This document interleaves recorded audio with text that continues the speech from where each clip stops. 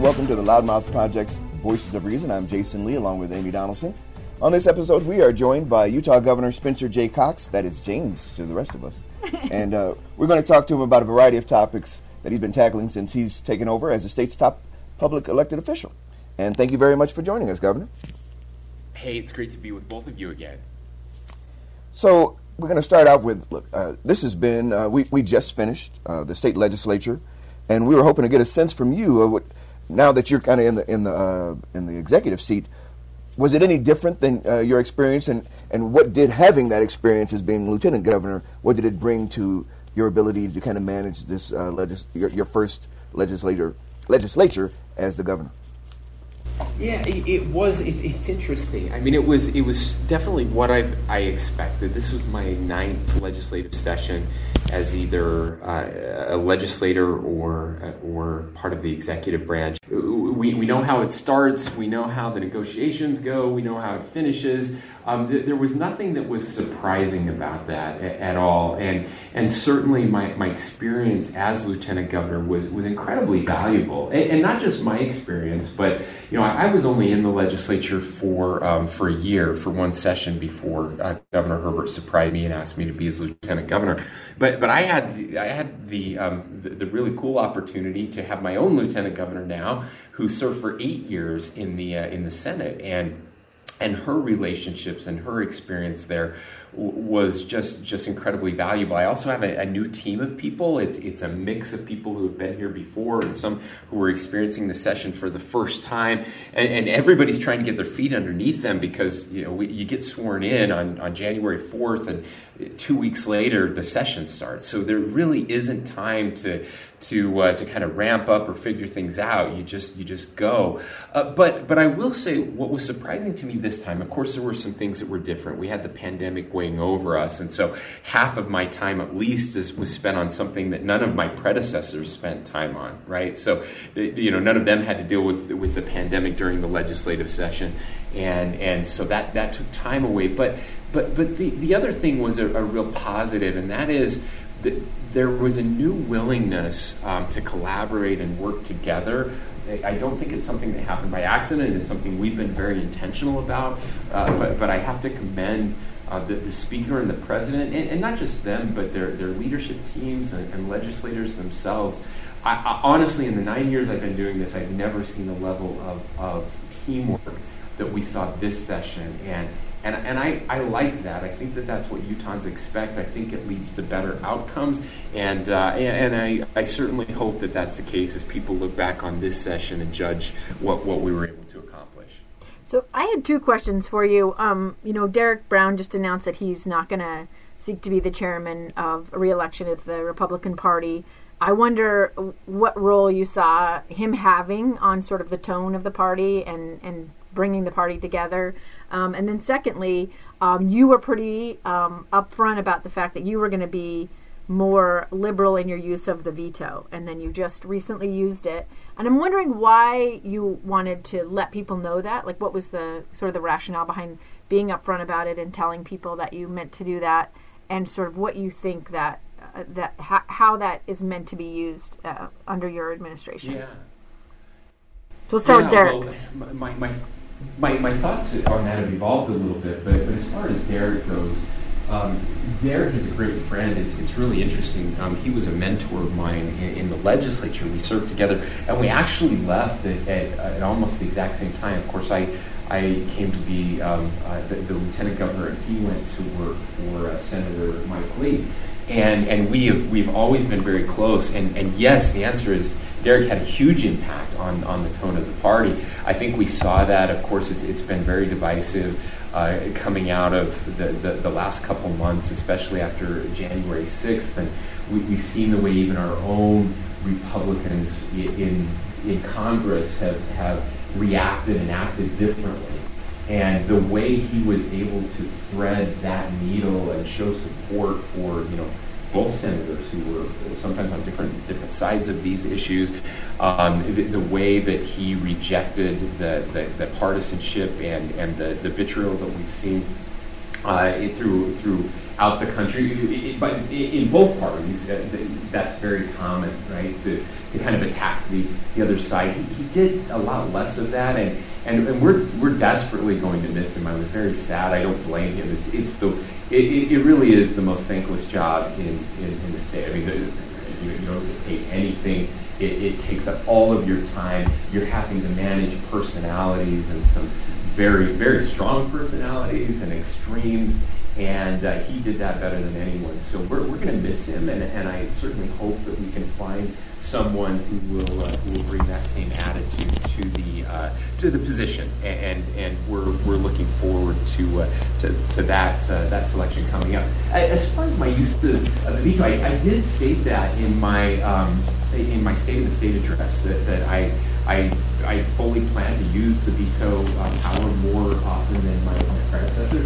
I think that people say that that there's a separation between the executive and the legislative, and there is, and that's true. But the executive is part of the legislative, and basically I get to vote on every bill, and my vote's worth a lot, right? It's worth a third. It takes 2/3 of them to overwrite my vote, and so I wanted to put that out there.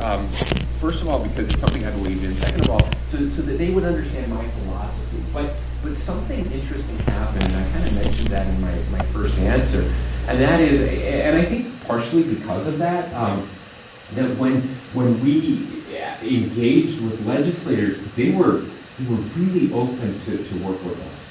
And I can't say enough good about the legislature this year. I mean, obviously there were some things I didn't like, and there will be some more vetoes. And but by and large, there was a list of things that I was planning to veto, and almost all of them failed, either in committee or in the last couple of days of the session. And then the things that we had problems with as they moved along, they were really willing to fix them and change them and to work with us to make them better. And so I told my team, I said, I'm actually kind of disappointed because I don't have nearly as many bills to veto as we had anticipated or thought we would have. But that's better.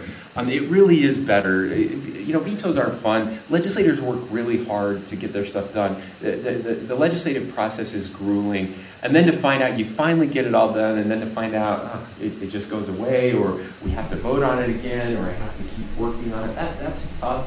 And so I don't like to do it. I don't relish it. And I'm grateful for legislators that were willing to work so closely with us this session. We've got about a minute to go. What I did want to ask you, though, you did give up some power, especially as it relates to issuing emergency orders and stuff. So I wanted to get your sense of why you decided to give the legislature a bit more of the power that otherwise had sat in the executive branch. Yeah, it's a good question, and it's one I thought long and hard about, and there's a couple reasons for it. Again, so the first is it's their power to begin with, and there's a fundamental misunderstanding of emergency powers. It is antithetical to the American experience. We don't like that. We left a place where the executive had that type of power for a reason. And so all emergency orders are is power delegated to the governor to act like a legislature because it's too hard to pull the legislature back together in a quick time frame. Not only that, but because of a change in our Constitution over the past couple years, the legislature has the ability to call themselves into session. So we really didn't give anything up. They had the ability to do all of this all along.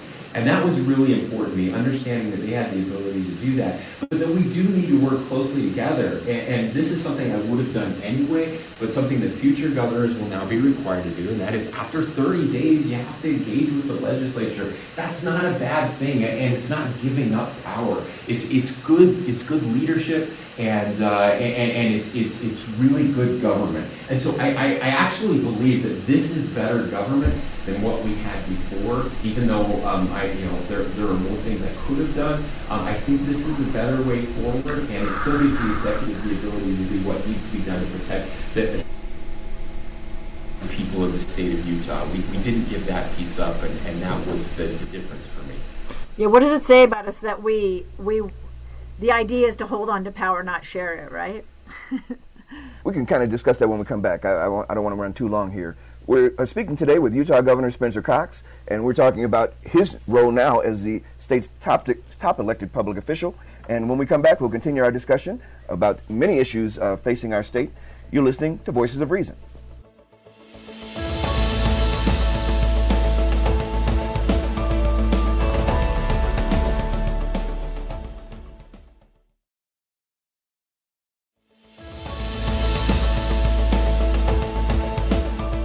We are back with the Loudmouth Project's Voices of Reason. I'm Jasen Lee, along with Amy Donaldson. Today we're speaking with Utah Governor Spencer Cox.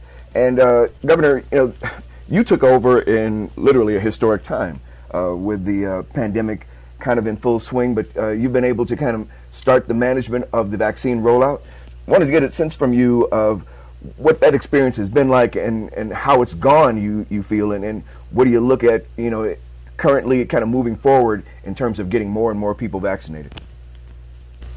Yeah, thank you. So this has been just crazy. I someday we'll get a chance to really look back on things. But when I became governor that first week of January, we weren't doing really well with our vaccine rollout. I think we were 39th in the country for the percentage of doses delivered to the state that had actually been administered, so put into arms, and that was unacceptable. And I set my team down that very first day, and I just said, "Look, guys, this is the most important time in your career."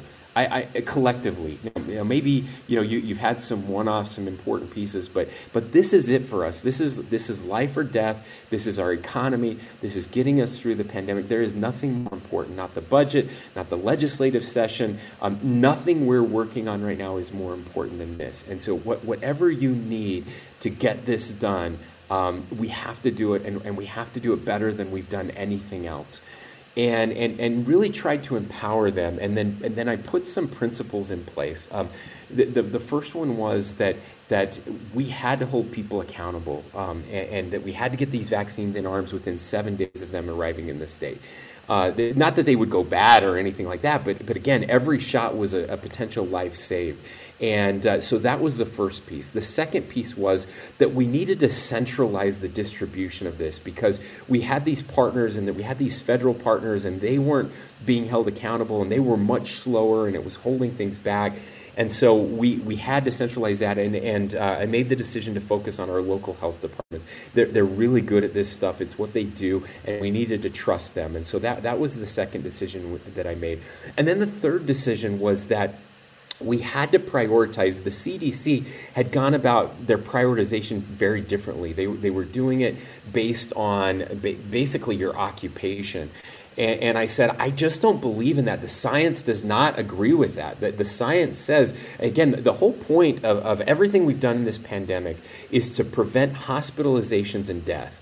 Getting the virus isn't bad if it's like a cold, right? But if it puts you in the hospital, that puts you at risk, and it puts our entire healthcare system at risk. And then, of course, if you die, that's a big problem. And we wanted to avoid those things as much as possible. And we have great data on that. And it really is mostly age-based, this disease, but also that we know that there are some underlying health conditions or comorbidities that make it worse for you. So I just said, we are going to change the way we distribute this, and it's going to be based solely on age and comorbidities, and we're just going to use the science behind this. And that's exactly what we've done so far.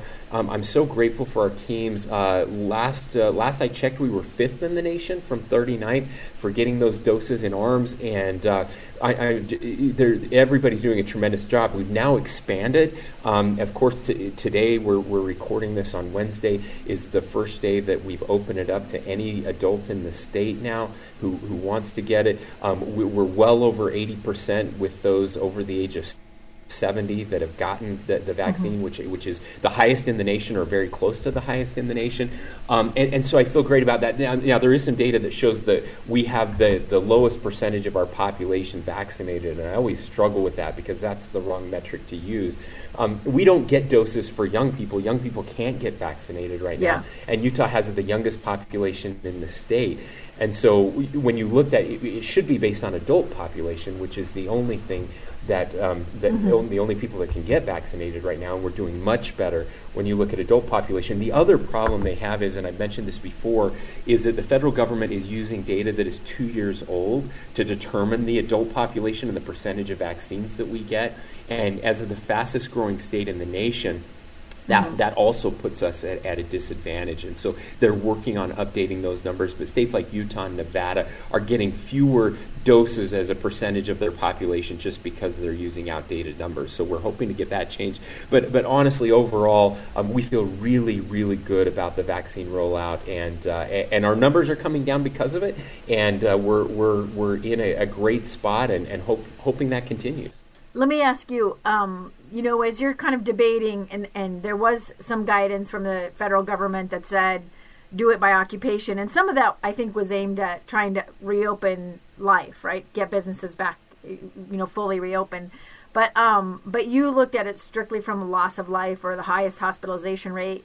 Was that a weird or an uncomfortable place to be, where you're basically deciding who has access to this life-saving vaccine?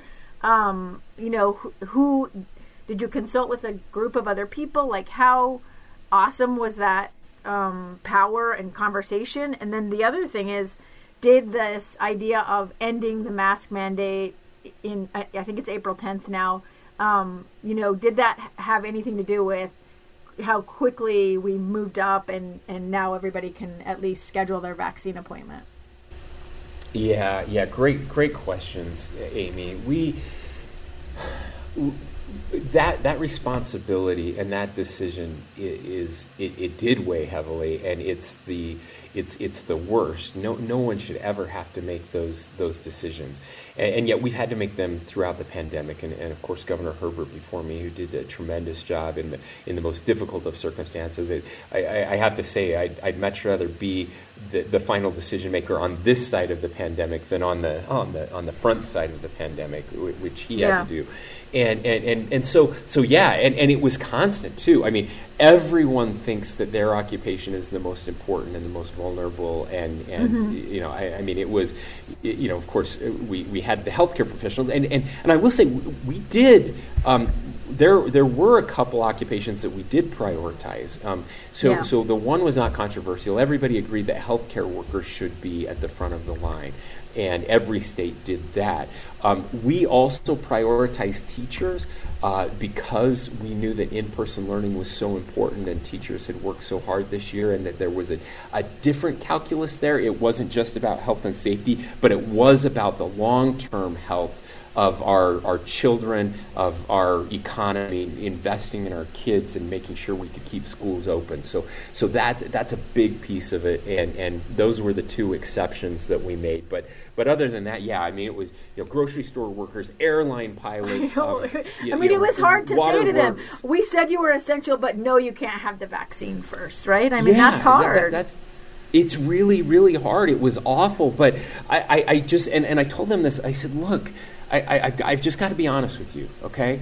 If a 25-year-old grocery store worker gets infected with this virus, the odds are that they're going to be just fine. It is more like the flu for 25-year-olds when you look at the mortality rates and the hospitalization rates. Mm-hmm. But if I give you a shot, then somewhere out there's a 75-year-old woman who isn't getting that shot, who, if she gets it now, it's not like the flu. It's, she's much, magnitudes more likely to be hospitalized and die.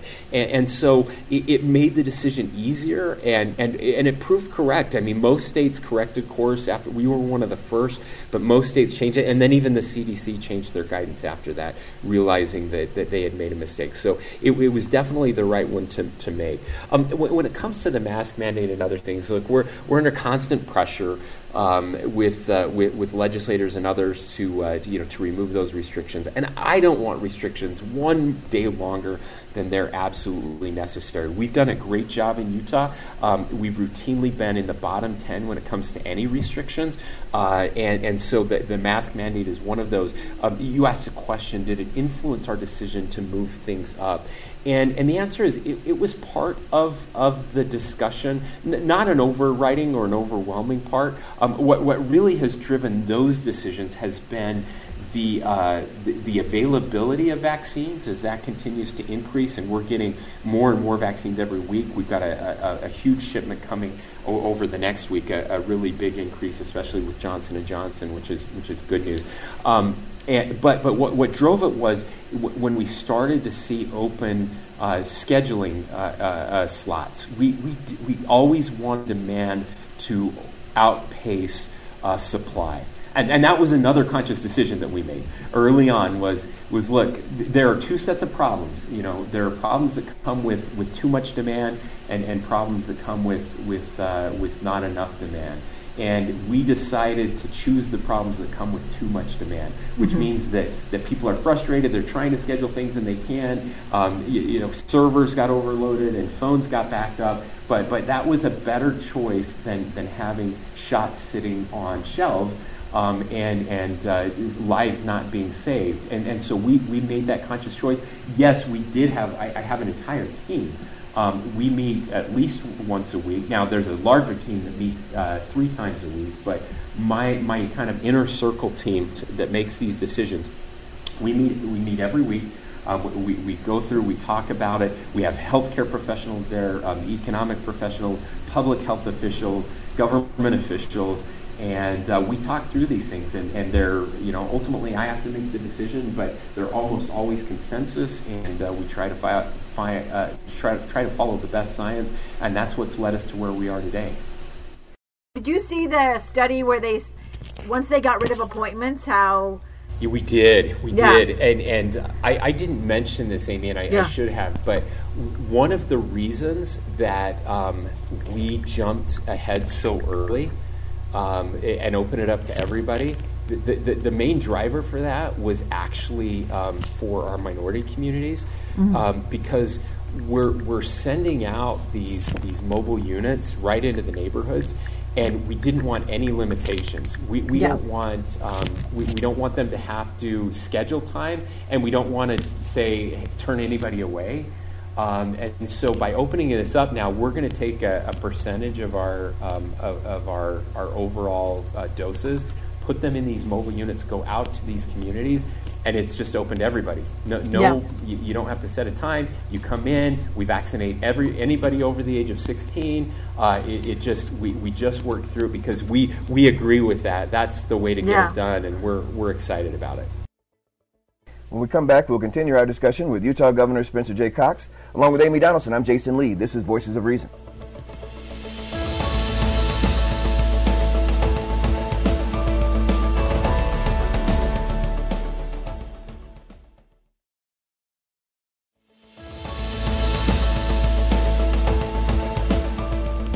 We are back with the Loudmouth Project's Voices of Reason. Amy Donaldson and Jasen Lee speaking today with Utah Governor Spencer Cox. And Amy had a thing she wanted to ask Governor Cox about.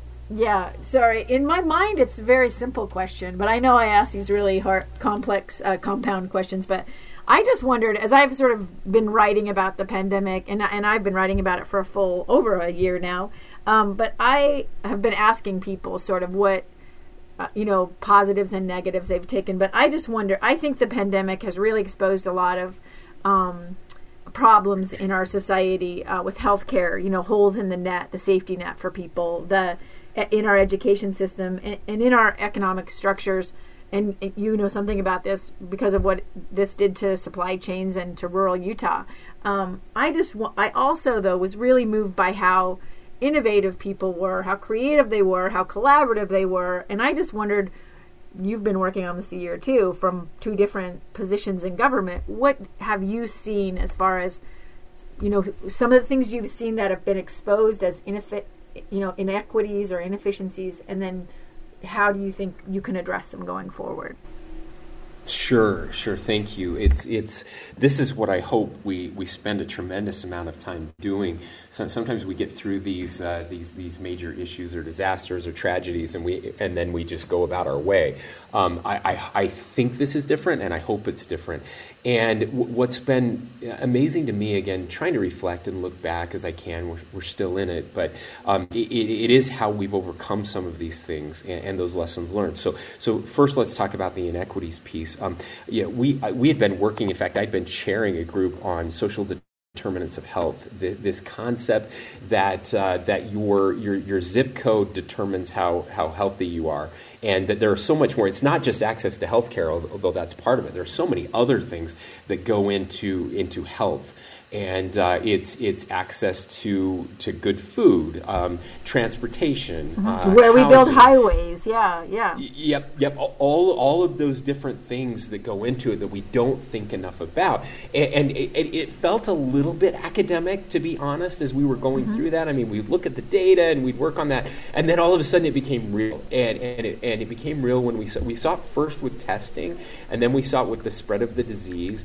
And of course now we're working through it with vaccines, and so we and it's our communities of color and rural Utah, the less affluent areas, and how they've struggled throughout this pandemic. And so we brought some groups together. We recognized it early on, and I'm really grateful because we've made some significant strides, and we're seeing it with the vaccine rollout. Now, there are still inequities in the way that people are getting the vaccine and taking the vaccine, but we knew that would happen. Unlike testing, where we had to scramble and bring people together, we have this working group that is meeting every week and informing us, and we're 15th in the nation as of last week for equitable rollout of vaccines. That's not great, but it's decent. And it's not last, right? It's not 50th or 39th or wherever we were. 15th best in the nation. But the cool part is we just launched our equity plan the week before that. And so we really expect to move up into the top 5 over the next couple of weeks. We've got an incredibly robust plan that dozens and dozens of people have been working on. And so again, we're learning from this. By the way, there was a bill that we got in to allow us to translate things into other languages. We, under state law, we really couldn't do that. We did it for emergency purposes, but we're an English-only state, and we got that changed this year because of the pandemic, and that's a good thing. Yeah. So there's that piece. You talked about supply chains, big problem, and this is a nationwide problem, and we're starting to see those supply chains come back on shore. That will be good for Utah, good for manufacturing. The technology that we have now that allows us to do more of that, it will bring more jobs into the state, and so that's certainly a net positive. Our ability to communicate and these tools, right, for learning, for work, remote work. Utah was ranked yesterday by a publication as the #1 state for remote work. And we're excited about that. So that's another lesson learned. But I'm really excited about this concept, and I'm just starting to grasp it. But instead of preparing for these black swan events, right? Yeah. And we do that. We're the Be Prepared state, and we've done pandemic preparation. I think we're doing all of that wrong, and there's some people writing about this and thinking through it that are much smarter than me. But instead of trying to prepare for these crazy events, we should prepare for how to deal with any event, right? And I don't know if that makes sense or not, but instead of preparing for a specific pandemic, how do you prepare to be nimble and responsive to whatever happens? And I think that's how our mindset has to change. We have to start thinking through when something unexpected happens, how do we respond? Who do we pull in? And then how do we figure it out? Because the answers won't be known on day one. We just need the right people to help figure out what those answers are over time. And that's something we weren't really good at, but we're getting better at. Do you see education changing after this? I mean, I know there's been a ton of talk. You've made a huge financial investment. That's been a priority for you. But it seems to me, I know a lot of educators from my 20 years of covering high school sports, and they're pretty discouraged and demoralized right now. And I think parents are pretty frustrated. And I just wonder how can we pick educators up and emotionally invest in education? Like, how can we move forward in a positive direction? Well, it's a priority for me. It was a priority before the pandemic. And in fact, if you go back and look at the things I was talking about before COVID, and that's all we talked about, it was really all around how our educators are feeling. And again, before the pandemic, we were losing half of our educators, almost half, in the first 5 years of their career. And at first I thought it was all about money. And it's part about money. That was the number 2 reason as we did our surveys. But I was shocked to find out that wasn't the number 1 reason that we lose teachers. And so that is important, and we're working really hard on that. And we've got, record funding this year, more coming, really focused on our teachers. We've got teacher bonuses that we've never done before for their great work during this pandemic. So I think that will help. But it really is more. It's about allowing our teachers to do what they do best. We're over-regulating the classroom. And the pandemic has made it harder for sure. I mean, we do have new tools, but I think it's also given us all a new appreciation for teachers. There was this kind of underground feeling out there that the computers and devices and software could replace teachers. And I think we've all learned that that's just not true. No. And I'm glad we learned that. I never believed it, but I'm glad we learned it once and for all. And so I really do think that there will be a new appreciation for teachers coming out of this with the legislature. I mean, putting education in the base budget. This is wonky, but the legislature passes their base budget in the first couple weeks of the session. In case we don't get a final budget done, we can keep government running. This year, for the first time, they put all of that new education funding in the base budget, so we didn't fight over it over the last week. It wasn't competing with everything else. That's symbolic, but it's a big deal, and teachers noticed it. And so I think there's so much more we can do to stop regulating the classroom with high-stakes testing and school grading and all of these things that aren't making our kids any smarter, and just let teachers do what they do best, and that's teach. Yeah. When we come back, we want to ask Governor Cox about his party and where he thinks it might be going, where it might be headed in the near future. Today, we're speaking with Governor Spencer J. Cox, along with Amy Donaldson. I'm Jason Lee. This is Voices of Reason.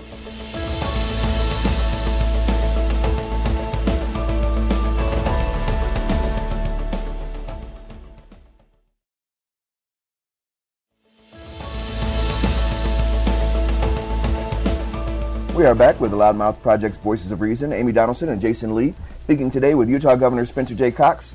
And Governor, look, I don't need to tell you, there's been a lot of upheaval even at the beginning of 2021 after a very tumultuous 2020. Wanted to get your sense of, locally and nationally, where do you think the Republican Party stands right now? And do you have a sense of what direction it either is going or you'd like to see it go, because there seems to be a lot of some conflict going on, especially in the high leadership of the party.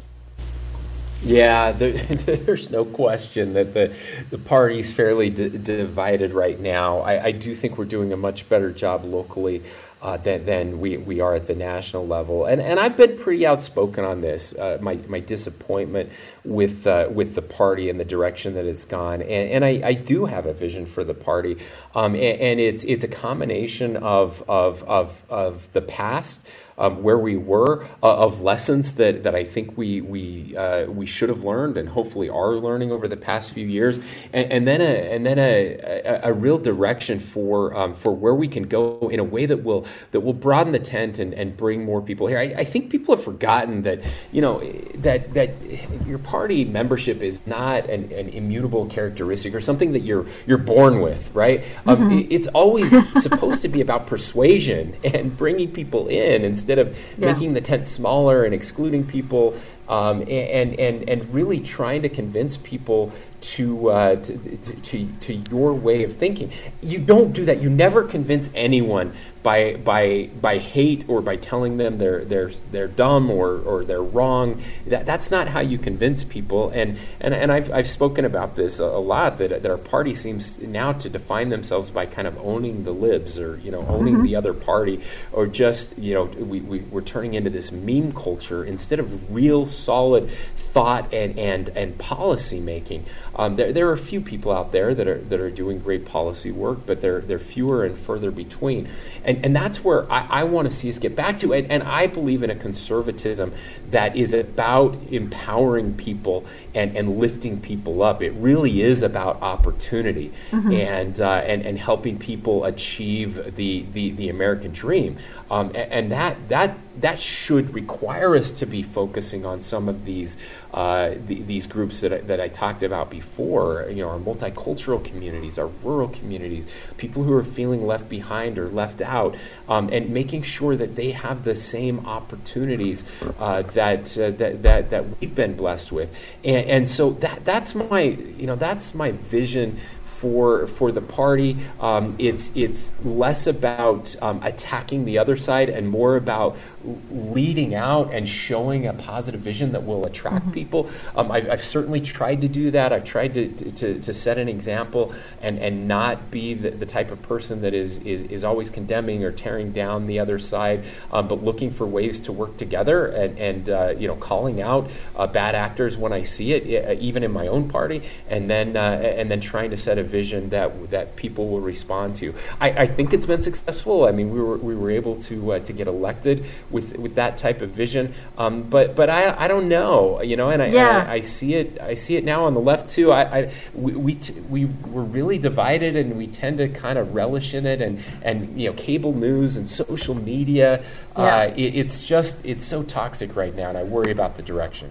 So what changes that? I mean, I know even locally, like you have another attack on Count My Vote, and no, we don't want you to gather signatures, and it seems like they want to make the path smaller, rather than saying let's be bigger. And I also wonder if you can tell me where it was in the history of the party that, because I grew up in the Republican Party, but that immigrants were somehow not a positive thing. To me, being an immigrant or a refugee, those were people who they shared conservative values. I don't know. I at some point that shifted though, and now they're sort of vilified by some in the Republican Party, and I just don't understand that, because every immigrant I know really could be in my opinion, a 1970s Republican. So I just wondered if you had some thoughts on sort of how that came about and what you can do to reverse it from a state level, when I think there's also people here in the state that don't think the tent's big enough for both Mike Lee and Mitt Romney. Yeah. Well, that's the question, and of course we continue to get that kind of feedback, and I do worry about it. It's really frustrating to me. I don't know where that started, by the way. I really don't. So I lived in Mexico for 2 years, and I remember coming back thinking, man, every Latino should be a Republican. Family values, the hard work, the entrepreneurism.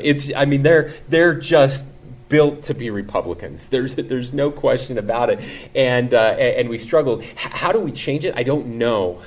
Except that I don't think we can rely on the politicians to change it.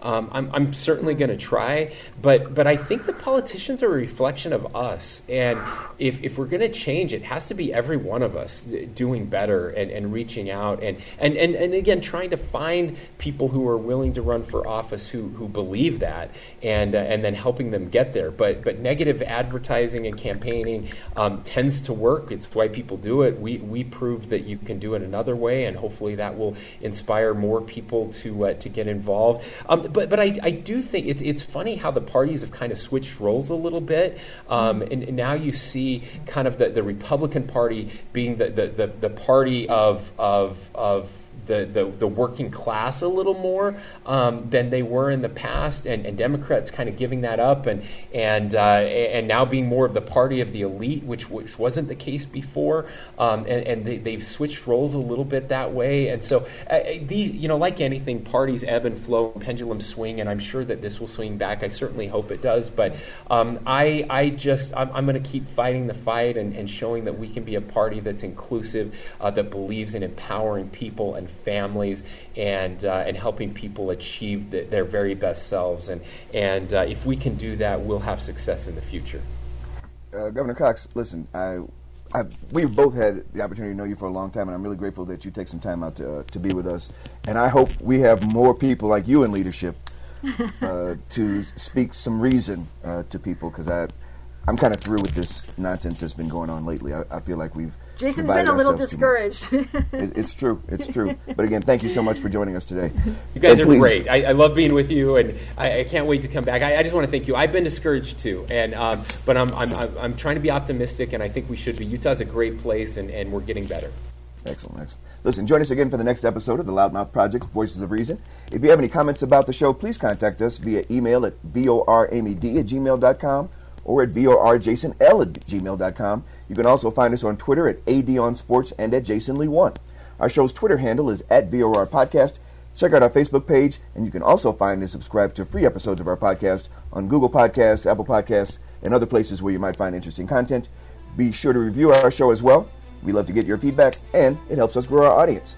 Until next time, along with Amy Donaldson, I'm Jason Lee. When you engage in passionate debate, do your best to keep your dialogue civil. Try to be the voice of reason.